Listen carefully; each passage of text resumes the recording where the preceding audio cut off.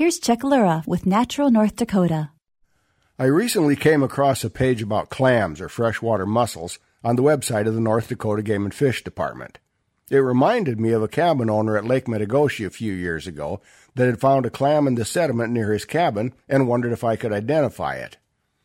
This clam, Sam the Clam, was becoming a local celebrity. I could not identify it, but with the help of Dr. Andre DeLorme at Valley City State University, it was tentatively identified as a giant floater. 15 species of what are generally referred to as clams have been documented in North Dakota waters. As with other organisms, freshwater mussels have both scientific names and common names, and their common names are quite colorful, with names like fat mucket, wabash pigtoe, creek heel splitter, deer toe, fragile paper shell, and plains pocketbook. Freshwater mussels, more commonly known as clams, are filter feeders, feeding on algae, bacteria, and some pollutants which accumulate in their bodies. As such, they help cleanse the water. They're generally considered indicators of healthy ecosystems and are sensitive to changes in the environment. They're also eaten by a variety of animals, including raccoons and otters. The sexuality of freshwater mussels is variable, and things get really interesting when it comes to the larval stages of these animals. Fertilized eggs are retained until they develop into larvae.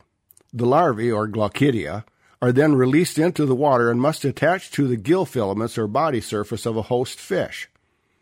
But not just any fish. Each species has a specific host or hosts. After a few days or perhaps weeks, the larvae become juveniles, release from the host, find a place in the substrate, and develop into adults. The known hosts for the giant floater, for example, include shiners and darters, creek chubs, and brook stickleback. The pink heel splitter's host is a freshwater drum. The Three Ridges host includes short-nosed gar, channel, and flathead catfish. Freshwater mussels are an important component of aquatic ecosystems, and rough fish can be important for mussels and other aspects of aquatic ecosystems, even though they are often perceived as undesirable. I've put links to more information on freshwater mussels along with the text of this Natural North Dakota. You can access them at prairiepublic.org. I'm Chuck Lura. Natural North Dakota is supported in part by the NDSU Central Grasslands Research Extension Center. You can get Natural North Dakota essays delivered to your inbox every week. Sign up for the email newsletter at prairiepublic.org.